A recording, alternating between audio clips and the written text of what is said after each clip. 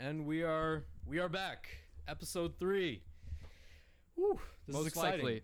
Most likely. What do you mean most likely? Well, I don't know. Who knows? All right, yeah, I guess who knows. We might shift things around, but I don't know. All I know is that I'm very eager to talk about these movies. Welcome back. I'm eager to talk about Yes. Indian. Yes. Yeah, you're excited to talk about one of them. Yeah. Yeah. Anyway, welcome back, everyone. This is Man's Favorite Podcast. Mm-hmm. I'm your host, Kate, and I am joined by Cam. Cameron. Say hello. Yeah, we're a little rusty. Maybe we took a week hiatus. Yes. 2 weeks since our last episode, so hopefully we can come back strong.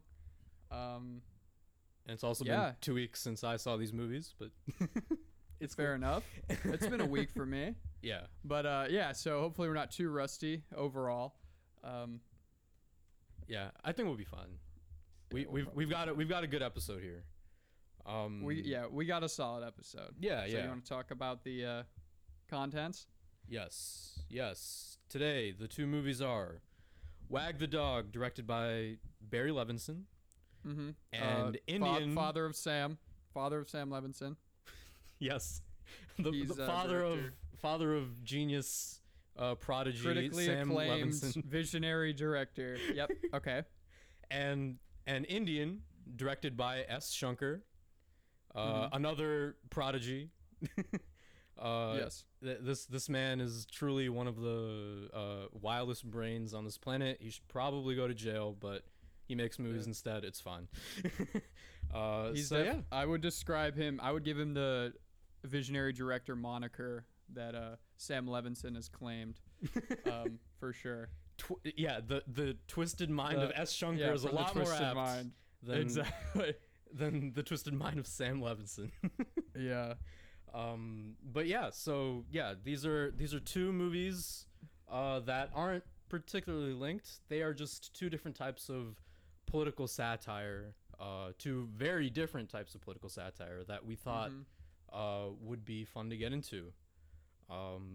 So here we are. I guess we can get started with Wag the Dog, which came out in when did Wag the Dog come out again? I always forget. 1997. 1997. Thank you, Cam.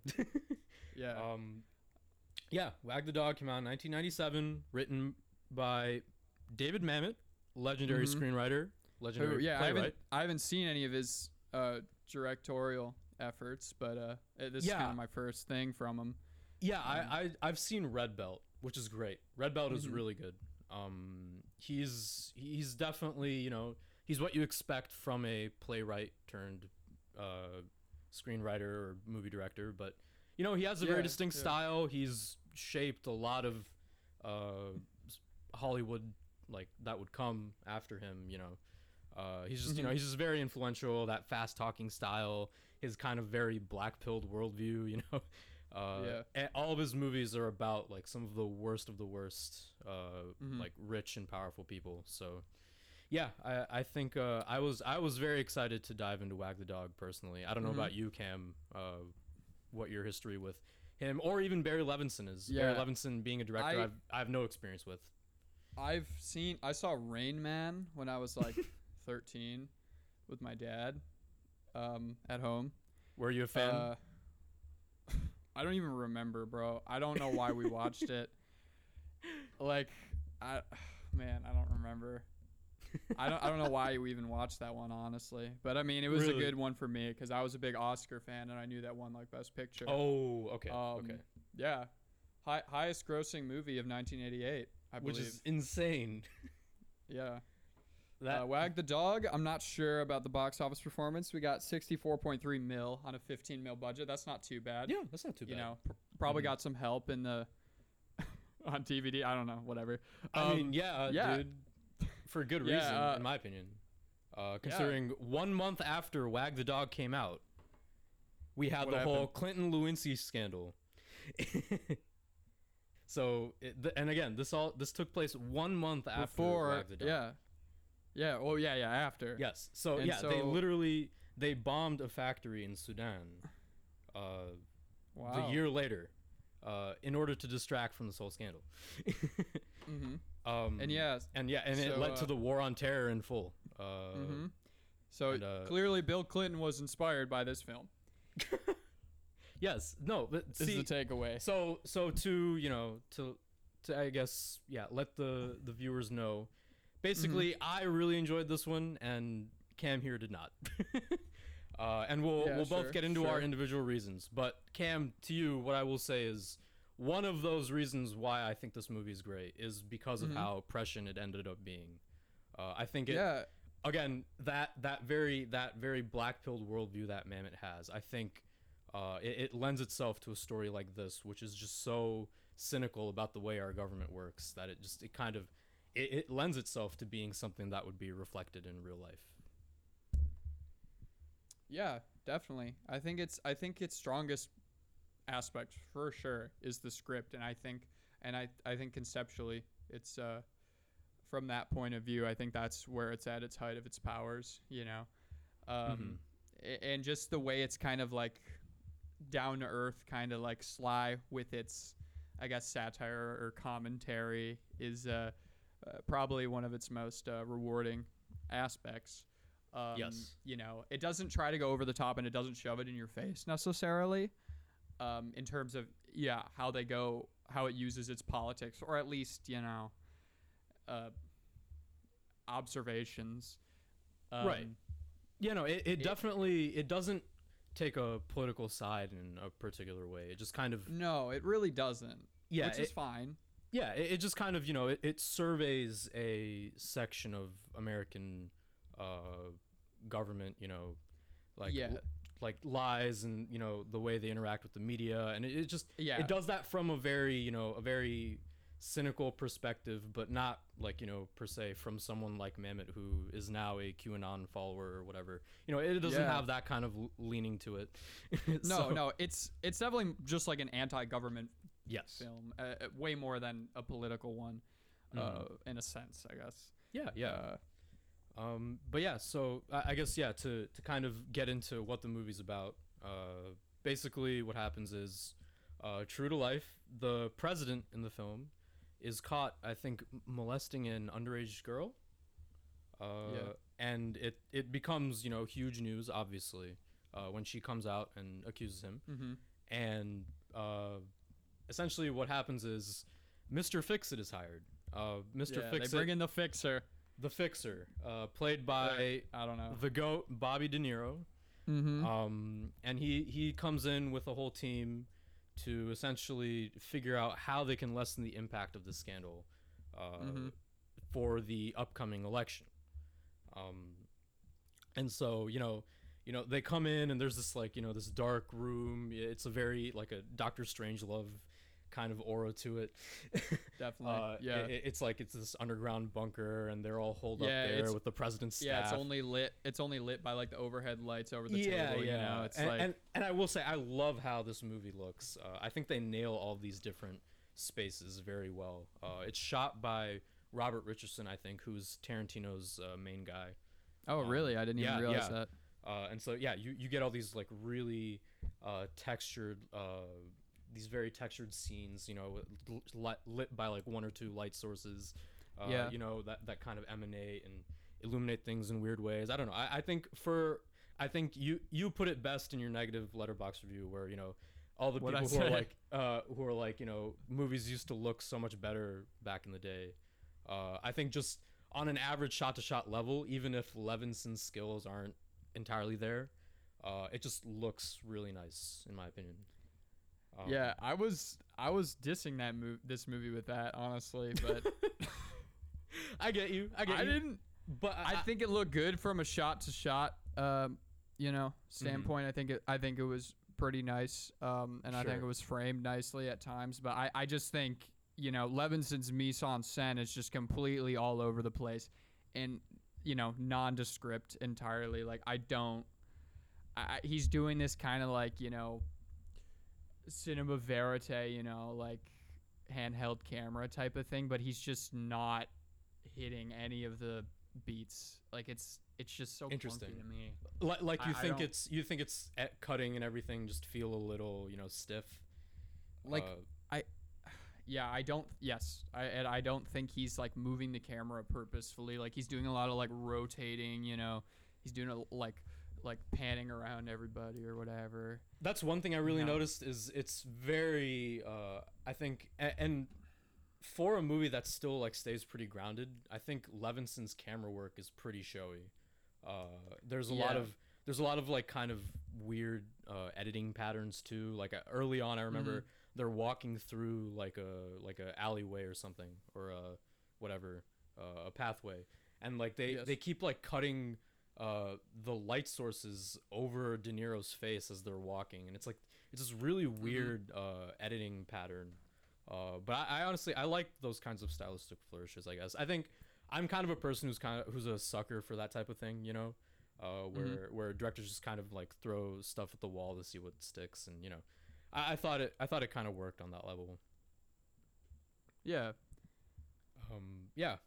But anyway, so yeah, De Niro's hired. They're setting up this whole thing. The first thing I think they do is announce that they have a war in the works. They don't want to like directly announce it, but they kind of like hint at it, and then they try to deny the fact that there's a war, and they have press agents who are hired to like ask about it specifically, things like that. And so they're kind of building this like narrative from the get-go, and eventually De Niro decides he needs more help, so he goes to a Hollywood producer named Motz, played by Dustin Hoffman himself, the Rain Man himself. And he's this like very genial Hollywood producer. He's kind of he's got a lot of big ideas. He's very flamboyant, and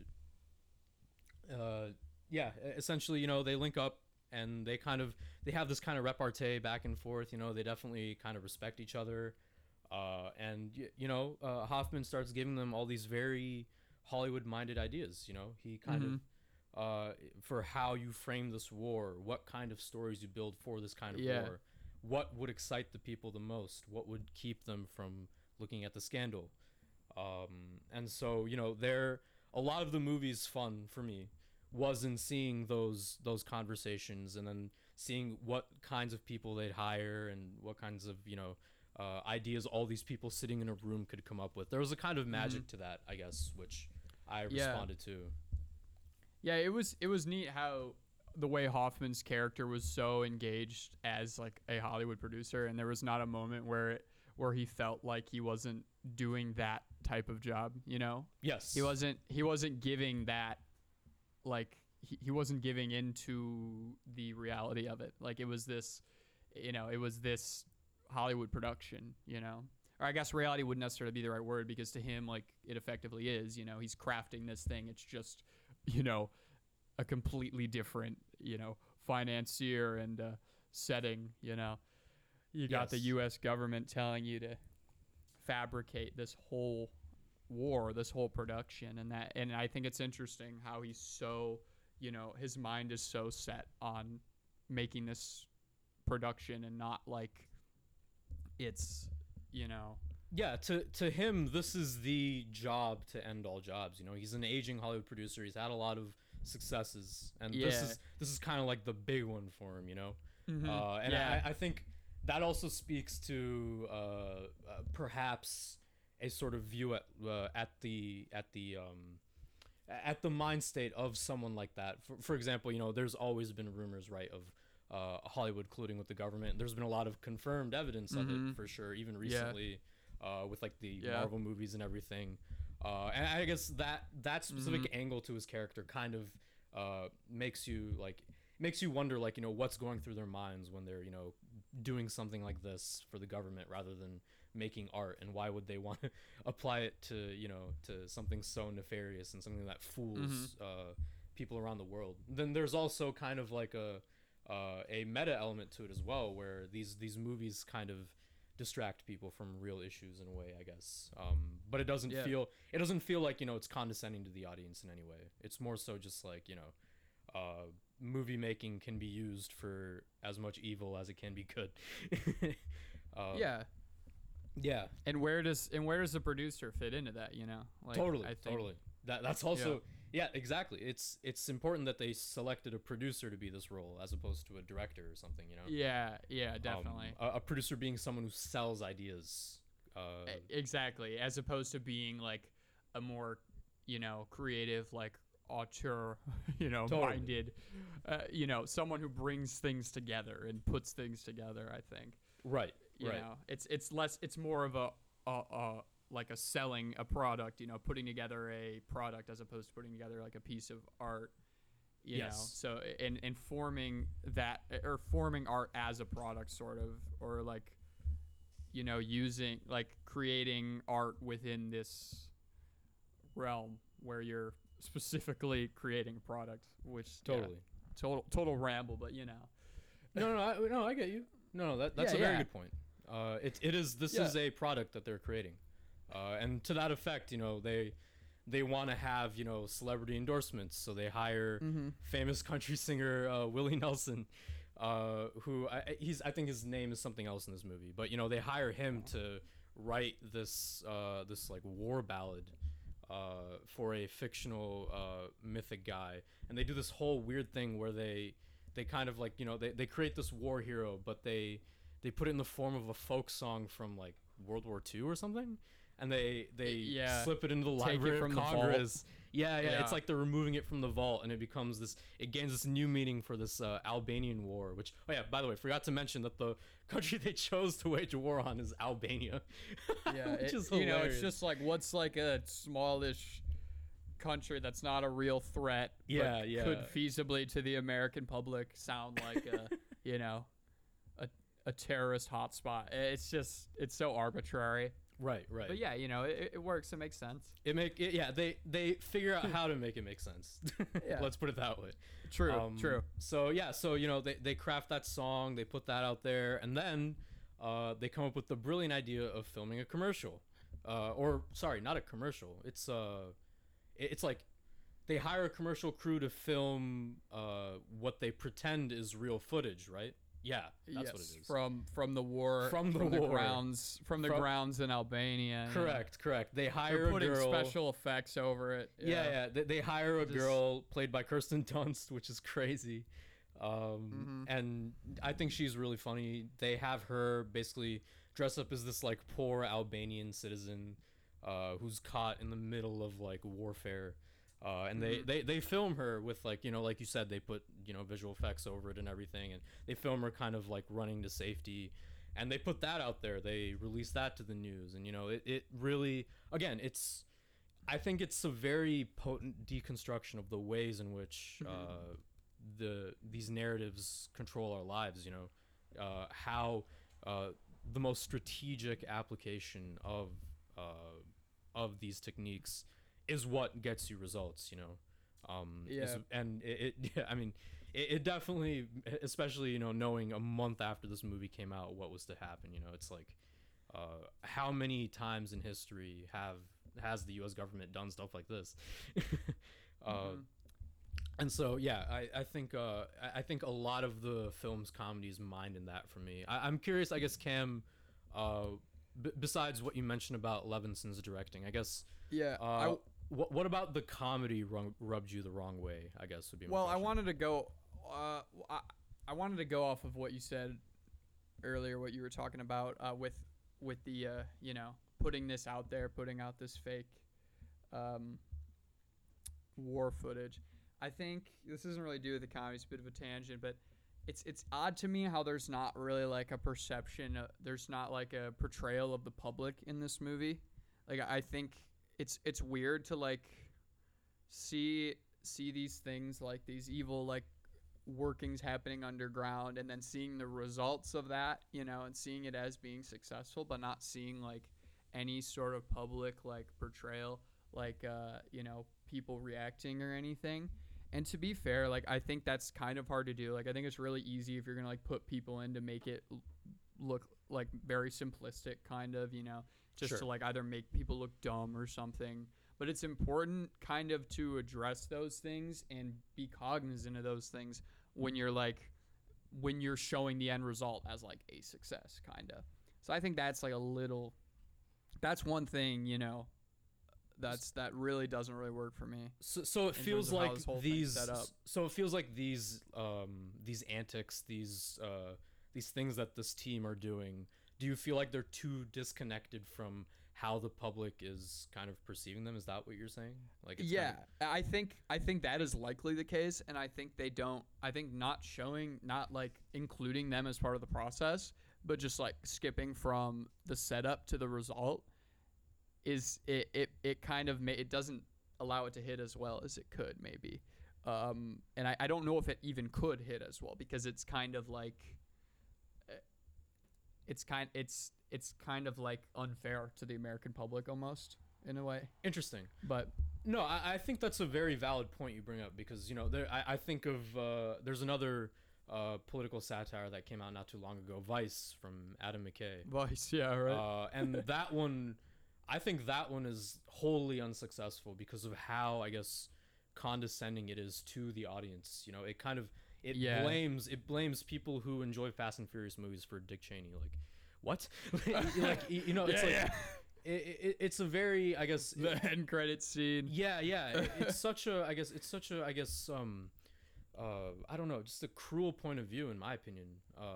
And I think that's why I'm saying, like, it showing the public with this thing makes it dangerous, Yes. Like, I think you can. It's so easy to do a very simplistic because portrayal, these like are an Adam McKay style. These are such ridiculous things that they're pulling off. I mean, it's like a war against Albania. Hiring Jim Belushi to like say that he's an Albanian and he's commenting on the situation and stuff. Like, it's all stuff that it feels too like wild to be true. Like it. Yeah. And so by putting the public into that equation, it really feels like it's like, oh, really? Like, these people are believing this, and that's where it's like they kind of had to, like, that's like where they kind of had to bypass that. Correct. And so I think it felt like a bit of a cop out, and like just not, it didn't connect for me. Interesting. Okay. In that way. But yeah, no, the first note I took was, is this going to be like an Adam McKay movie? That's what I said. I said, oh, I hope not. That's so funny. And it honestly wasn't. Like, it was way more muted, way more like, way less out there, and way less like shoving the point down your throat. But didn't make it all that much better. I think the stylization in Mamet's dialogue, that very theatrical style, the very witty, the witty banter and all of that, I can see why that would just kind of rub people the wrong way. But for me, much like what happens in the movie, the results speak for themselves. You know what I mean?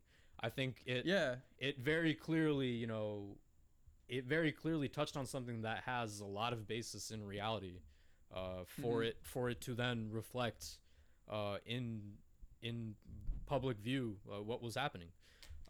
And so that's why I think I credit the film, because it manages to like take you through these insane comedic sequences where they're coming up with the wildest stuff, and they're completely trivializing real issues, and they're doing all these evil things, but the fact that in the end it still feels believable is, I think, this movie's greatest magic trick, and that it ended up being real is, I think, this film's greatest victory.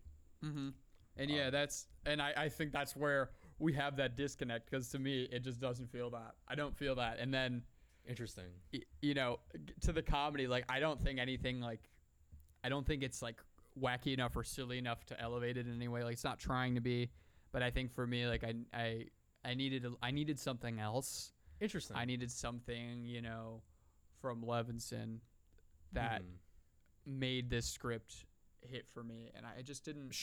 I didn't get that. Like, it wasn't kinetic enough. Like, it wasn't. It wasn't. It didn't feel like it was carrying you through with the right energy. Yeah, it wasn't doing anything to stand out enough to I get you. Latch on to me. Yeah, I think, and this is something I've heard from people who are more experienced with Mamet's work, but I think a lot of people, when they get their hands on a script like this, they're going to try to enhance those writerly elements rather than the concepts, because Mamet is just that type of writer. He's such a showy writer. It's all about the dialogue. It's all about the punchiness, the timing, and so if the director doesn't, match up with that, it can kind of, it can vary. And I think, like you said, Levinson took a muted but still kind of weird direction with the visuals and with the cutting and everything. So again, it's a balance. I can see why it doesn't work for some people, but for me, yeah, it definitely this movie like flew by from what I remember, at least. I think every scene was just, it was really good after the next. Again, for me, my reservations were in that kind of that showy dialogue, but I think Yeah. the energy and the just the kind of disbelief that you're kept in is what kept me through the whole movie. And so yeah, so they go through all that. Like I said, they make that archival video. They fabricate that folk song, all that. But there's still, I think what happens is the president plays their hand by ending the war. Because people are starting to get suspicious, and the Albanian government's also, they're trying to deny everything that's happening.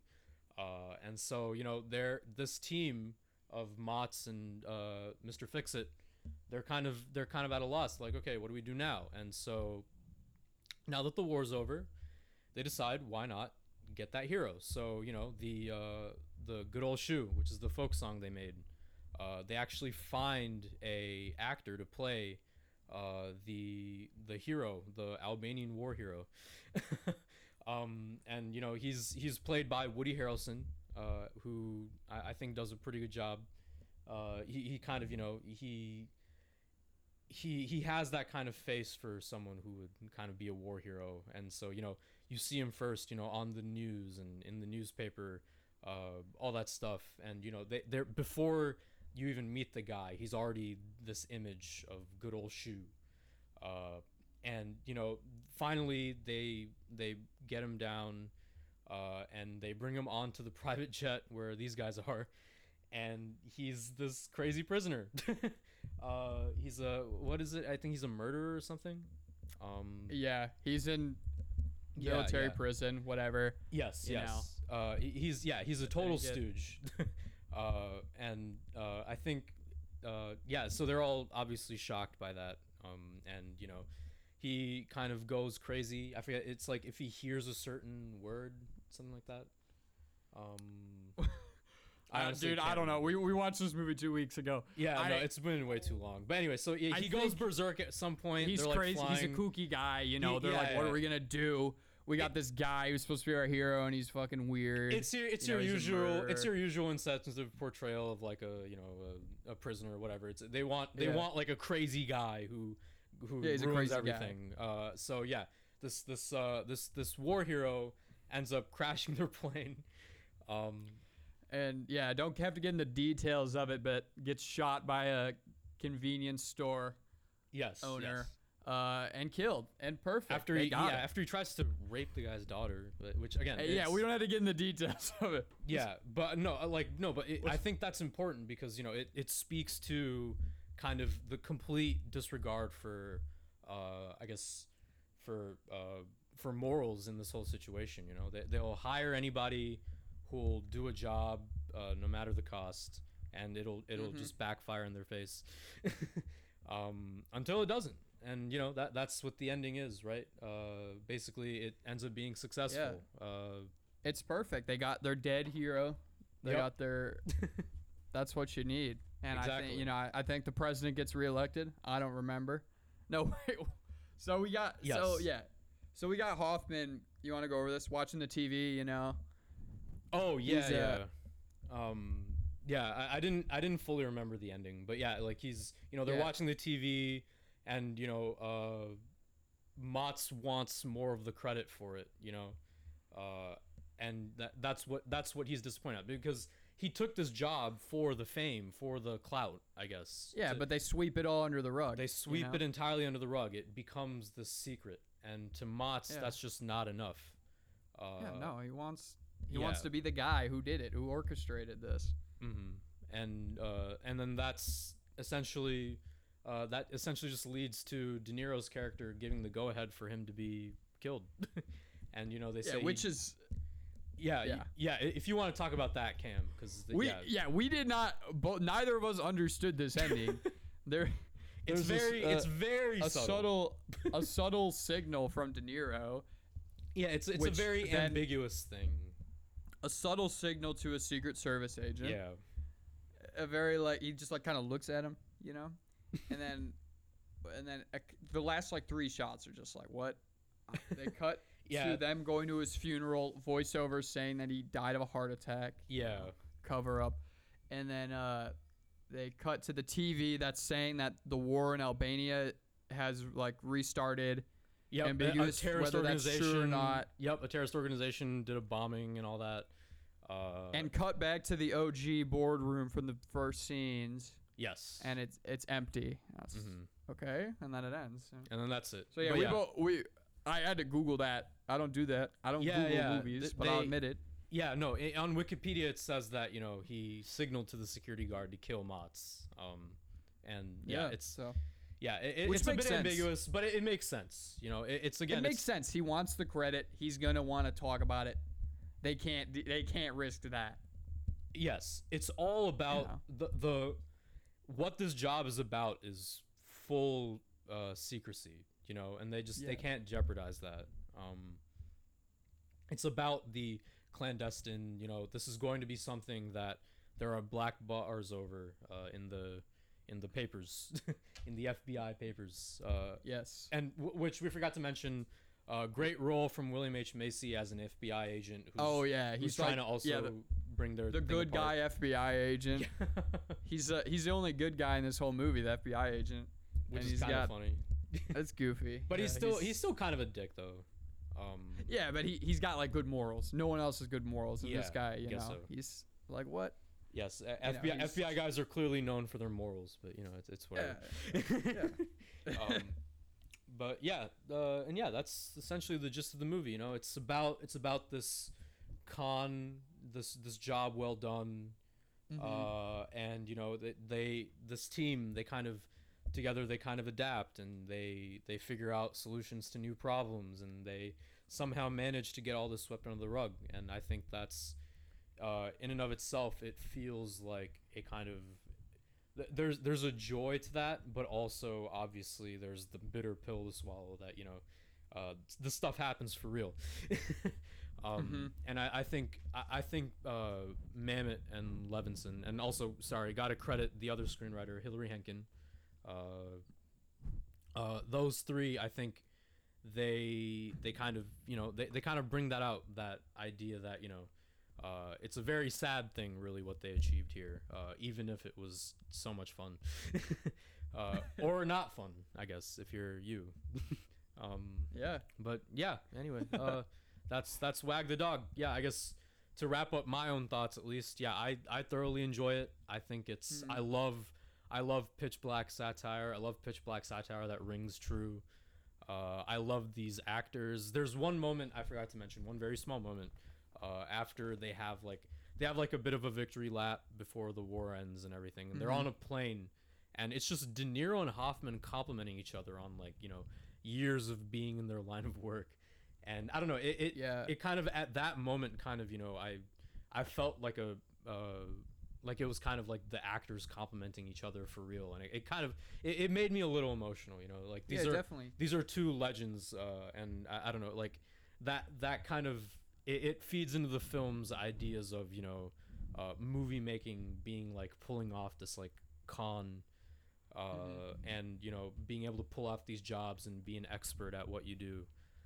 And so that moment helped to kind of bring that together emotionally, I guess. But I enjoyed their I think I enjoyed their banter back and forth together most of the time. I think they had pretty nice energy together. Definitely. Yeah, did I like the movie? I mean, no. I have such notes written down as "this is boring, Levinson can't direct," and "no charm or pizzazz or humor so far." So I was not feeling it really. Okay. This yeah, man, it's all just too deterministic for me. I don't, I know it's gonna be a satire about, I know what it's gonna be, and I just don't think it plays with anything that interests me enough. That's fair. Yeah. Like I think I enjoy that like after the plane crash thing, you know, it gets a little goofy, it gets a little out there, but in general, it just kind of like plays it straight, and you wish it did just more can't than really that. connect with it. Yeah. Yeah. No, that's fair. But yeah, I'm feeling, you know, like a 3.0 or 3.5 out of 10 on this one, honestly. Jeez. Yeah. No, I would go like, I would probably go 7.5 to an 8. Okay. I think, yeah. Like, I think, yeah, the fact that, you know, I can't remember multiple portions of this movie is probably not a good thing. But I think what I do remember, and it's kind of, its momentum, and, you know, it's a very biting film. It's a very prescient film. I think those things really, you know, help keep it positive in my mind, I guess. And I've been thinking about this movie here and there too. I think it's interesting, and you know, Mamet is such a singular screenwriter that I'm curious to see more of his work, more of the work. Yeah, I'm interested in that too. Yeah, I want to see some of his stuff. Definitely. Some of his directorial works for sure. Yes, yeah, definitely check out Red Belt, dude. Red Belt is fantastic. And actually, I have a VHS copy of State and Maine that I got because it was $1, and I was interesting. Like, look at this. You should try I'm watching not gonna watch that. it on VHS. No, I'm not. You're not that kind of person. They're just for show. Okay. All right. Let's wrap it up. We'll come back after be back a quick to break. talk about Indian. Anyway, we are back. We are back for our second movie of the night, Indian. Came out in 1993. It's written and directed by S. Shunker. Written as well. Nice. I believe it's written. I could be making that up, but this script can only come from one mind, Cam. One mind only. Screenplay by S. Shankar. Yep. Yeah. No, this movie came out in, not 93, 96. It came out in 1996. It stars Kamal Hassan, one of the absolute greatest South Indian actors, for those who don't know. He's absolutely legendary. He's been in so many movies. And one of his most common types of roles to do is actually the double role. Really? Yeah, I'm pretty sure. Or not even just double. He's done like more than one role. He's played George W. Bush in a movie before. Oh. Yeah, no. Kamal Hassan is the type of actor who is very chameleonic with the types of roles he does, the character types he does. He's kind of the Gary Oldman, or the maybe Christian Bale of Indian Tollywood cinema, maybe. I hate that comparison, but go off. All right. But no, I get you. No, I think that's fair. He doesn't mind using makeup and, you know, all that stuff. And here, he's actually not only playing himself, but his own father in old age makeup. Mm-hmm. And that duality is a very big part of this movie. And I think some of the most moving scenes in it are these arguments he's having with himself. Which is so crazy. And speaking of crazy, for those who don't know, S. Shunker, he's been around since the 90s. You know, he's kind of made a lot of these, you know, mass or masala films, as we like to call them. Yes. That combine, you know, a lot of different genres. They're not beholden to anything, and they're rooted in Indian culture, South Indian culture in this case. And so, you know, Shankar is someone who kind of made his name making movies like these. And the thing with Shankar is he just goes absolutely like balls to the wall with every single one, you know. He's when you talk about maximalist directors, he's like the first person you should name. You know, he's the closest I can compare him to is actually Michael Bay, to be honest.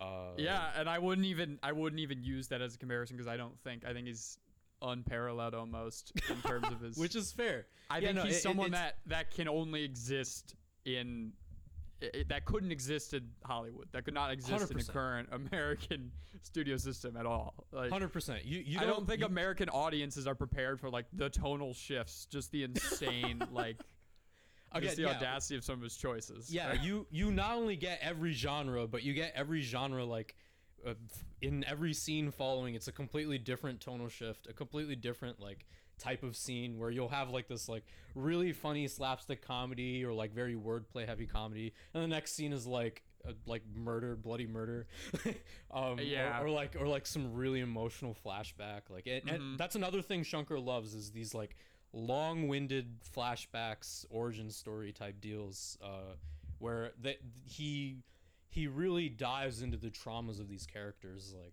to the most painful degree. Yeah, and they're both these flashbacks are really painful. Oh yeah. Oh my god. Yeah, and we'll get into it. Yeah, we'll get into it, of course. Yeah. Sorry, but you were saying though? Yeah, they inform Indian's character and explain why we got this guy, this old man, who's basically going around killing, government employees, police officers. Yes. He's an old man. He's fed up with society. He's seen firsthand the impact that a lot of the bribery and corruption in Indian government has on people. And he sets out to fix it. He goes around killing employees who take bribes, and eventually he's graduating to higher and higher positions. And it's an interesting contrast with the other Kamal Hassan character, his son Chandru, who's kind of he's kind of like a Saul Goodman type. He's a hustler. He goes around helping people out with these bribes, with getting documents and things like that. He's got his sidekick who's really funny. Yeah, Subaya. Total goofball. Total goofball. And he's got there's another comic relief character who's like an employee who Subaya and him are always duping. Yeah. Because he's like horny, and they figure out he's ways. Basically he's like the next man up the food chain in this like this government hierarchy. Yes, he's who they go to. Paneer Selvam. He's who they go to like get things done, and they're always bamboozling him and stuff. That's some of the funniest stuff in the movie is their interplay. Their antics. The kinds of stuff they pull off to get a job done, and specifically the reason why Chandru traffics in these dealings is because he would like to rise to a government position someday, and he knows from the way government's set up that this is the only way he can do it is by taking bribes and doing favors for people in higher positions. Yeah. He's in love with this one girl on the side, played by Manisha Koirala, and her dad, I forget what his position is, but he's essentially the one who can get him in. I think. Well, that's Sapna's dad. That's the other girl. Sorry, my bad. I told that's you. That's the other girl who likes him, but he's in love, of course, with the other woman. Sorry, he's in love with his girl, played by Manisha, but there's this other girl, Sapna, played by Urmila Matondkar. She's in love with him, and it's her dad who can get him the position. And so he sucks up to her, he does stuff for her, and she's always trying to flirt with him. So she's trying to like steal him away from his girlfriend and all that stuff. There's a lot of comedy there between the two girls. They're always it's also fighting. It's also the main source of like emotional conflict in that relationship is that like where he's kind of like, no, I love you, and she's just like, and she's kind of just like worried about Sapna, and she's like, why? And he's it's just kind of reaffirming to her. Yes, but him balancing the two of them is a very fun dynamic and a very interesting one. And as the movie goes forward, it starts to become like that's like one of the few like lights in the darkness, because everything just becomes so suffocatingly like bleak by the end of the very movie. Bleak. But anyway, we can get into that. But essentially, the thrust of this movie is these two Kamal Hassans. They're kind of they're on their own paths, and it's about kind of unraveling like why Indian does what he does and why Chandru doesn't believe in it, and how they both came to this position, which is where you get into the flashbacks. So we got basically these two paths completely divergent until you get to the flashback where we see Indian as a young revolutionary. Yes, he's a freedom fighter during the rule of the British, and he he helps because I think what happens is some British soldiers, they humiliate a bunch of women in his village, and so to get revenge he goes and he leads a group of people to kill them all. And then he has to go into hiding, and that whole flashback is in black and white, which is such a contrast from how hyper stylized and bubbly the colors are up until then. I mean, oh my god, we can again, like, plot wise this movie can be actually boiled down to like a few sentences, but there's just so much that goes on for just so much that goes on a scene level. I mean, before that flashback, there's multiple dance sequences. The first one looks like something out of like vaporwave, like it's got all these different digital layers to it, and just these insane like late 90s, early like computer era graphics. Just Shankar is a filmmaker who's fully in love with the possibilities of digital technology and filmmaking, and even in his comedy Genes, which followed this, there's like a whole motion capture sequence that's like played for laughs, where like someone's doing motion capture in the background and it goes completely haywire. This is in like 98. So he's always loved these kinds of these digital images and the way they look, the way he can abstract them together, and he's doing all these crazy tricks in these song sequences especially, and then that also carries over to some of the more practical action sequences, which are insane, like they're straight out of a Jackie Chan movie or something. Kamal Hassan is totally game. He's a wonderful physical performer in my opinion. And so for example, early on you get this one sequence at a racetrack, and Kamal Hassan is like jumping over cars and things like that. There's like a ramp where like cars go over like 5 times and explode. All these cars, just practical effects, just smash into the ground and explode. Like it's totally unpredictable from scene to scene. And it all, the fact that it all like wraps into this like sort of coherent political kind of messaging is like it's an achievement in and of itself. But so you like have all these crazy sequences, these, on one hand you have Kamal, young Kamal, like scamming people and getting bribes and stuff, and then he gets into his position, and then on the other hand you have Indian doing these crazy kills that that are just, they're absolutely insane. It's hard to even describe. You're cutting back and forth between this just with no regard for like the tonal attachment between them, and it's fine. Like it's not that it doesn't work. Like it's exciting because it's so like, what are you doing? No, because this is like a style you're kind of new to, right, Cam? Like where you haven't seen a lot of movies that kind of that are this tonally unpredictable constantly. And I was curious what that experience was like for you overall, actually. I think like for me I think it generally works because it's in line with just movies that this works when it's a movie that like doesn't take itself as all that seriously, or at least I feel as though it doesn't take itself seriously, even if that is the intention in a sense. I think there are some aspects that are clearly entirely played for laughs, but I think that's the interesting part is Shankar fully believes in the emotional core of this movie, whether the audience thinks it might be too ridiculous or not. That, I mean, those flashback sequences especially are key to kind of Shankar's where his sympathies lie. And the thing is, he complicates that too, because Indian is not a wholly good character, and I think the film makes sure to delineate that and create that kind of dialectic between the two Kamals. But it's that interesting tonal balance where you can have these scenes that are fully based off of bliss and fun, and then you can contrast them with these scenes that are genuinely powerful, even if totally ridiculous. And I think that's where some of it falters for me, where you're not always on that high wavelength with like the craziness, like like a lot of stuff between Chandru and his girl Aishwarya. I don't really like it. It just doesn't feel like it hits all that well. It doesn't have that heightened emotional impact that like the flashback scenes have. Yes. That kind of that fit with like this all these broad strokes that Shankar is throwing at you. No, I get you. So the tonal kind of the shifts the shifts Yeah. kind of don't feel like it feels like it feels like he believes in it, but he doesn't want to make it as insane. Like he wants to make it as more grounded, you know. He doesn't want to Sure. make it as kind of crazy as some of this other stuff. And that's where it's like kind of it doesn't always work for me, and it slows down a bit. Okay.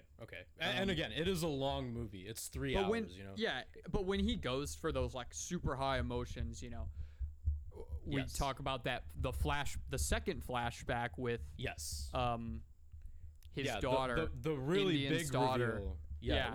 Where you know, Kamal had a daughter / you know, sister for the young Kamal, and you know they grew up in a village together, and she was like kind of like the bright light in their lives, you know, and they all cared for her. You get that great musical sequence where they're all having fun together. They're like playing in the mud and stuff like that. Yeah, they're jumping around, you know. It's very sweet. And then all of a sudden, completely all of a sudden. So essentially, the conflict between the two Kamals has been going on like since then. Where you know Kamal, he wants to rise in a good government position, but his dad is so, I guess he believes in those morals of his so much, where he feels as though even giving a single bribe is bad.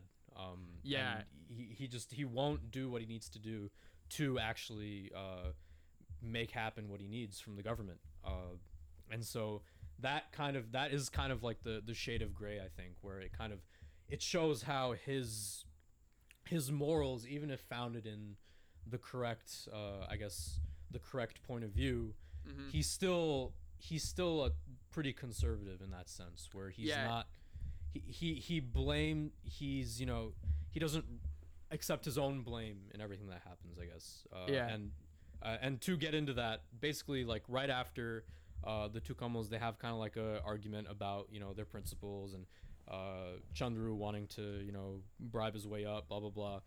And you know, young Kamal, he leaves, he storms out, and they fast forward a bit to him sending them a letter back that he got his job.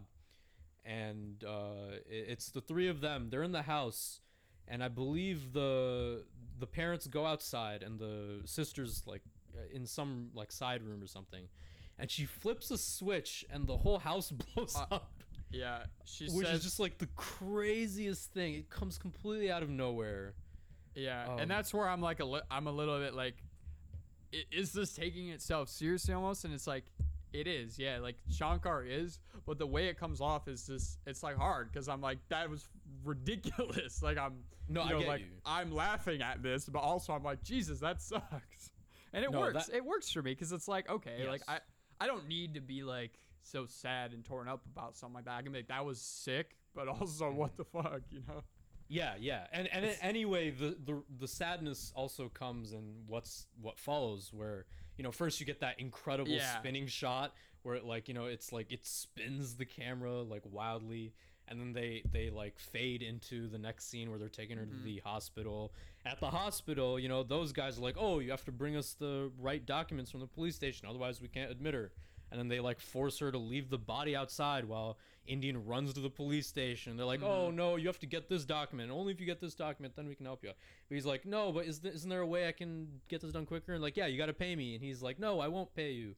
And you know, and you know, they really make you feel that tension, that like that sense that, like, you know, the clock is ticking and no one wants to help. Everyone is too callous. Everyone is playing their role in the system, and it just so happens that Indian didn't want to, and now he's rejecting going to pay the it. price. And that's where Indian falters, is that he can't. His worldview is almost too theoretical in a sense, where it's too optimized. Like he wants this exactly to be the way it is, but he doesn't accept the system the way that his son Chandru does. Right. He doesn't adapt to it enough where he can, you know, shed his pride and actually like just, you know, pay him to save his daughter. Literally, like it's life or death, and he can't. Yeah, that's the tragedy of it, you know, the fact that you know his hand was forced like that, where he either had to give up his principles and or he had to, you know, just watch his daughter die, basically, which is what ends up happening, and it's very sad.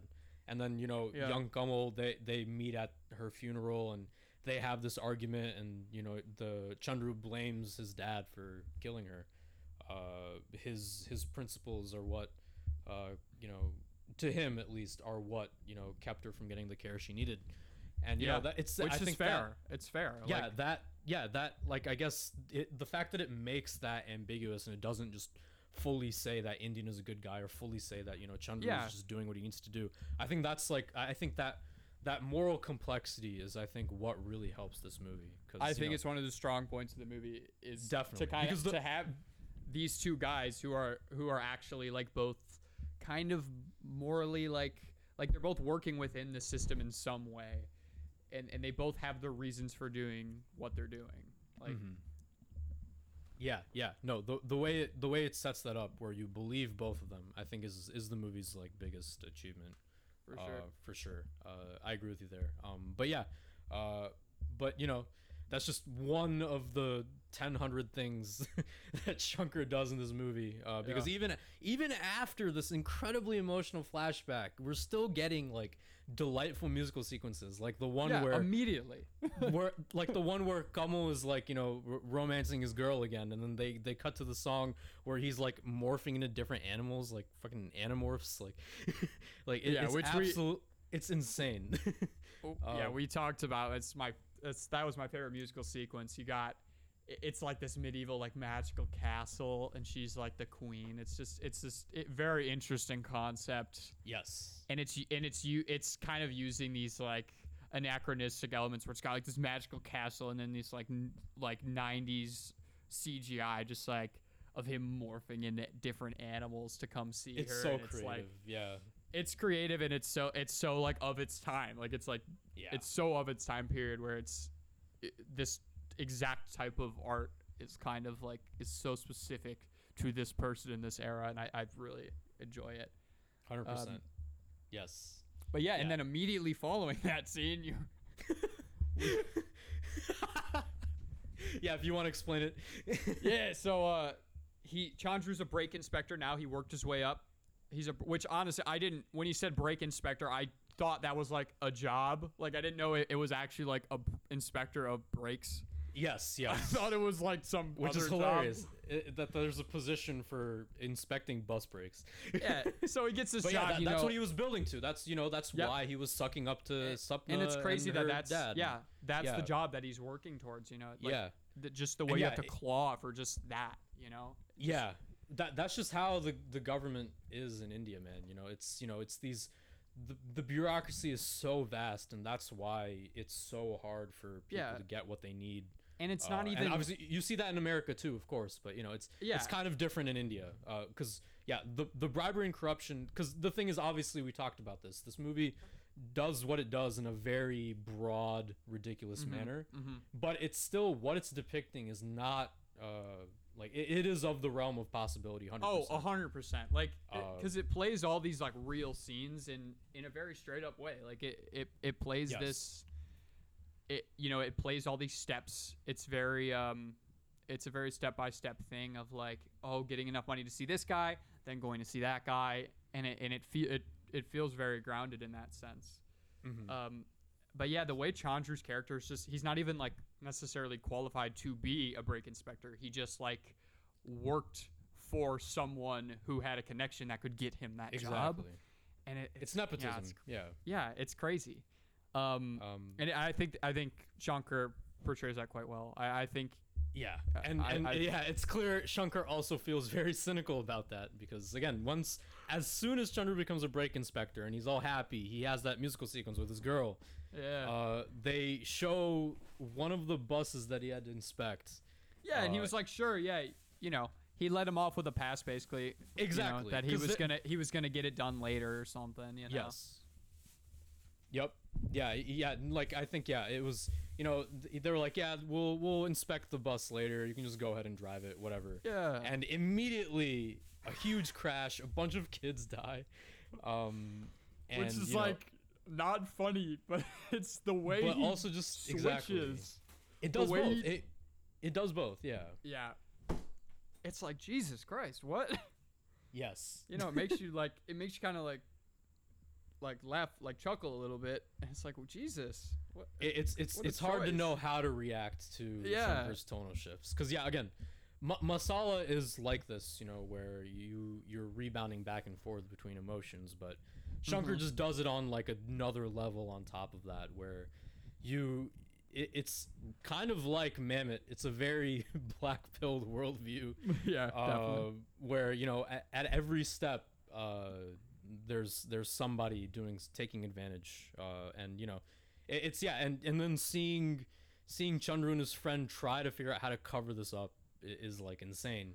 Yeah, and they and you know, before all that, I think we forgot to mention the fact that Indian actually goes public with his murders. He kidnaps a guy, puts him on live TV while he's explaining the whole flashback. And so, you know, Indian has essentially exposed himself, and he's become like this mythic figure that everyone loves, kind of like, you know, like Joker or something. He's someone who like everyone sees. Yeah, he's Indian. And exactly. I think Indian is like such a perfect name, because he's like, I'm an Indian. Like, I am an Indian. I am like he's you. like, I'm all of you. I'm all of you. And that's the Joker. Like, that's the Joker's thing, is like, he's the people who don't get a voice. And this is Indian. Yeah. And he's creating a voice for himself. Yeah. But yeah, he basically says, don't take any bribes. Do not take bribes on TV. And then he kills a guy. And then people are like, all right, we're not taking bribes. We're not taking bribes anymore. Everyone's afraid. Yeah. He's, you know, and honestly, he's even more so like the Batman or something. He's like, he's the image that everyone has in the back of their mind when they're about to do something bad, or they're about to screw someone over. And I think it's very interesting how he creates that image in spite of his own shortcomings. And so, you know, so he becomes huge, and, you know, Chandru has this huge accident as well. And in covering it up, his dad finds out what he did. And you get this, that you build finally to this young versus old, Kamo versus Kamo face-off. Where the dad is just, he's done. He's had it. He's going to kill his son because his son is part of the problem. And it's not a question. Like, he's going to kill his son. It's not a question. Because to him, you know, the good of the people is more important than his own emotions there. It's like, at the same time, it's sad, but also like hilarious and insane. Like, again, Shankar makes you feel all those emotions at once. And I think, like you said, Cam, it's just, he's so good at that. He makes you, you know, laugh and, you know, like kind of like feel horrible at the same time. Yeah. I think he just understands the audience's like limited capacity for like real like empathy and real like connection to something. Where like from scene to scene, like you're not. He understands that audiences aren't going to be so bowled over by like 40 kids dying that he can just kind of move on to another thing and kind of, you know, he understands the audience has a limited capacity for that, and I think he plays that well. Right. Yeah. And so that's the thing. We build to their big confrontation. And, you know, the son is begging like crazy. Young Kamo is like, please don't kill me, please, blah, blah, blah. And he just won't let up. And, you know, that whole sequence is insane. It very much, it's a very Shankar thing, you know, that kind of letting the actor just do their thing to the most maximalist degree at the very climax. He did that in Onion as well, the other masterpiece from him. Where in that one it's Vikram playing technically one role but with like 3 personalities, and there's this one scene at the end of that where it's kind of each personality just keeps like coming up and he's switching back and forth between each one, the performance, and it's marvel to behold. And that it reminded me of that here, where on one hand you have this old Kamal who's like completely cold-blooded and, you know, is very righteously angry, and then you have this young Kamal who's begging for his life and is terrified because his dad's about to kill him, and, you know, that dynamic, Kamal pulling that off is just, I think, just magnificent, and it's proof to why he's such a great actor and everyone loves him. Yeah. But yeah, so they have their confrontation. It's also like this whole action scene because there's like stunts and everything.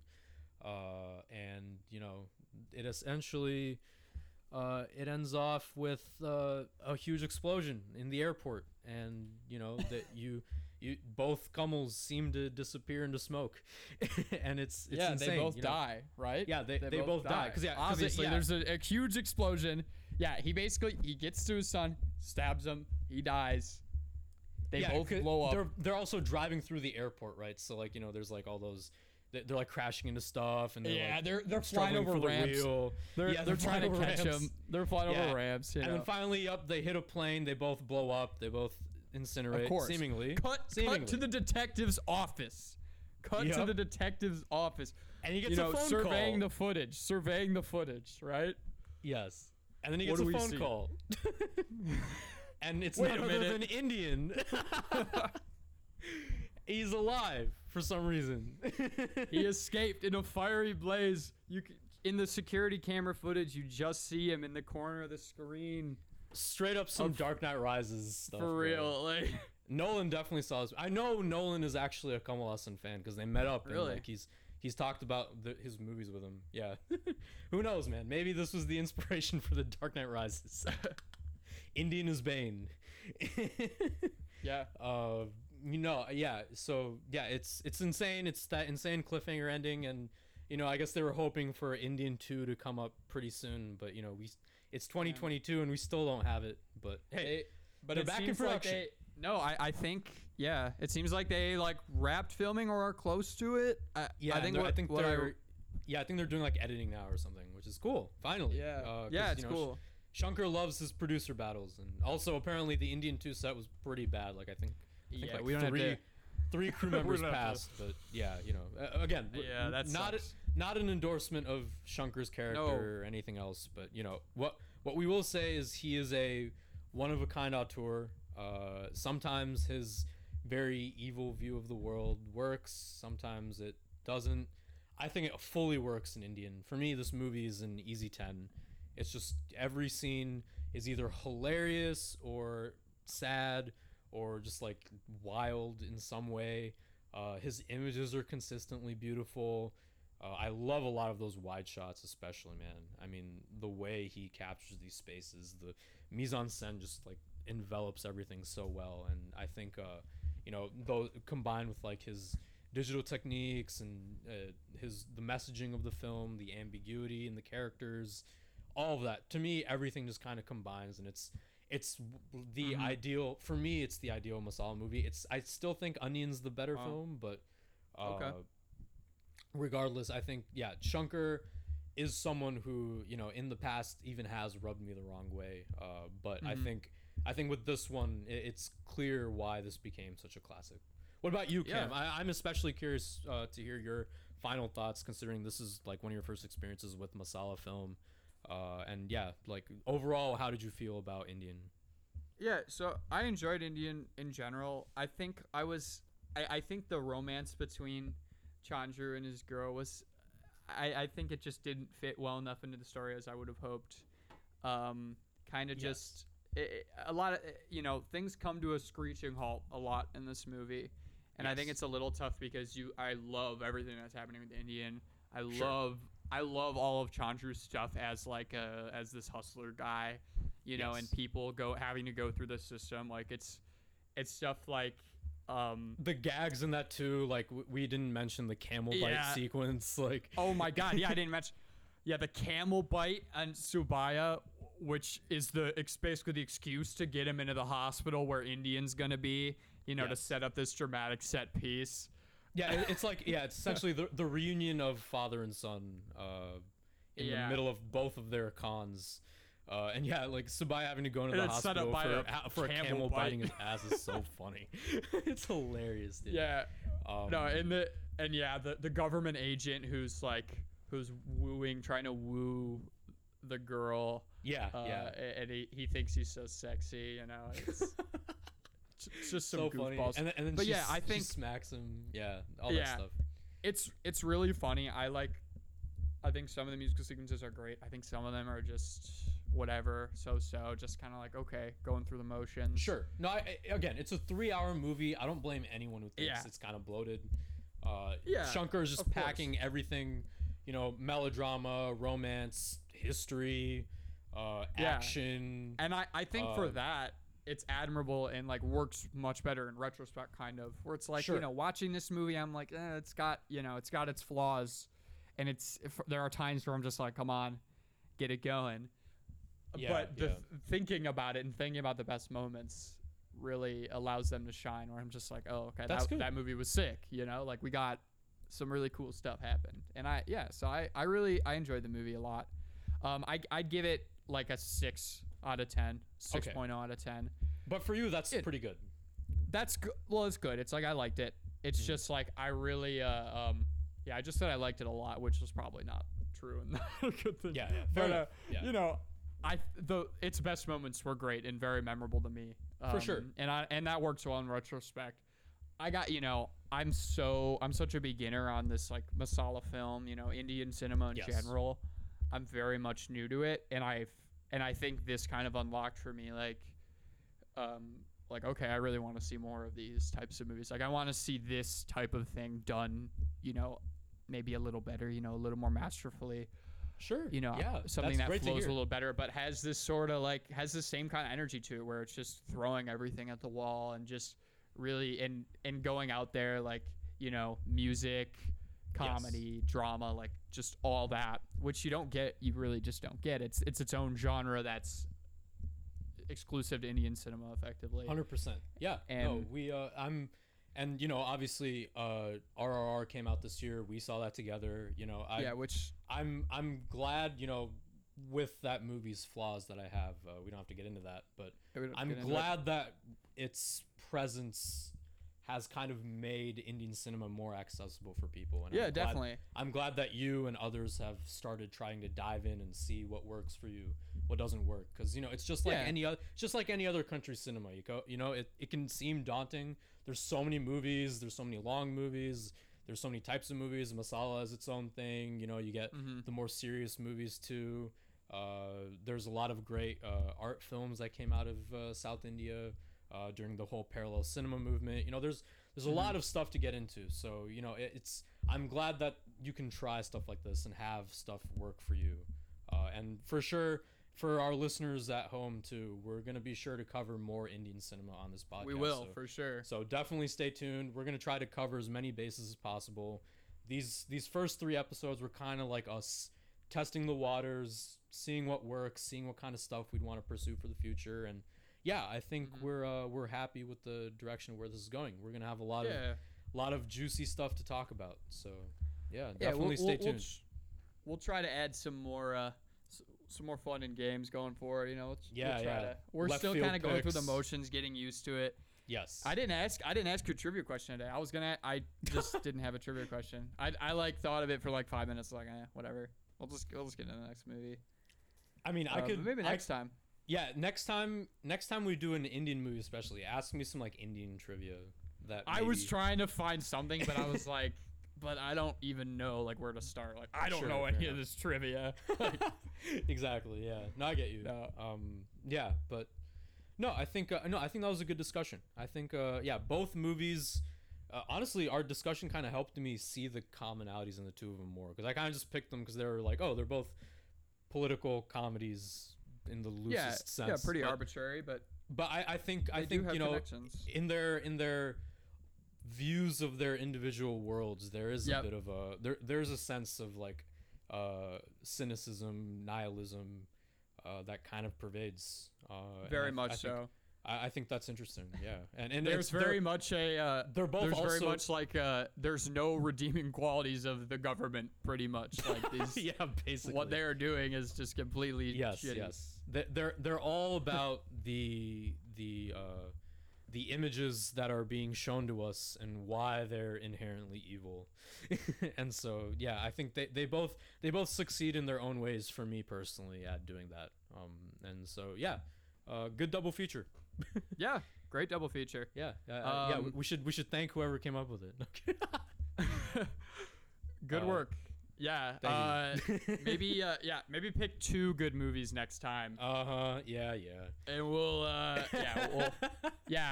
in terms of our next movies, I don't have it figured out yet, but we will let you know. And thanks for listening, everybody. I'm at Top 5 LCJ fan on Twitter. And I'm go ahead. Oh yeah, sorry. Is that it for you? I forgot. I have Letterboxd, but I don't need to share that. Go ahead. Okay. Yeah, who needs to share Letterboxd? Yeah, you can find. So anyway, I can be found at 51st Kates on Twitter. And also now we have a podcast account. We didn't mention it on the previous 2 episodes, but go follow at what is the ad again? Man's favorite pod. American spelling of favorite. Okay. Got it. Yep. Man's favorite pod. Yep. Yeah. Cool. Yeah, go follow, run it up. And thanks for listening. This is a good discussion, Cam. For sure. And yeah, I'm excited. I'm excited for next week. Awesome. Woo. Yeah. Anyway. All right. Thanks for listening. Bye-bye.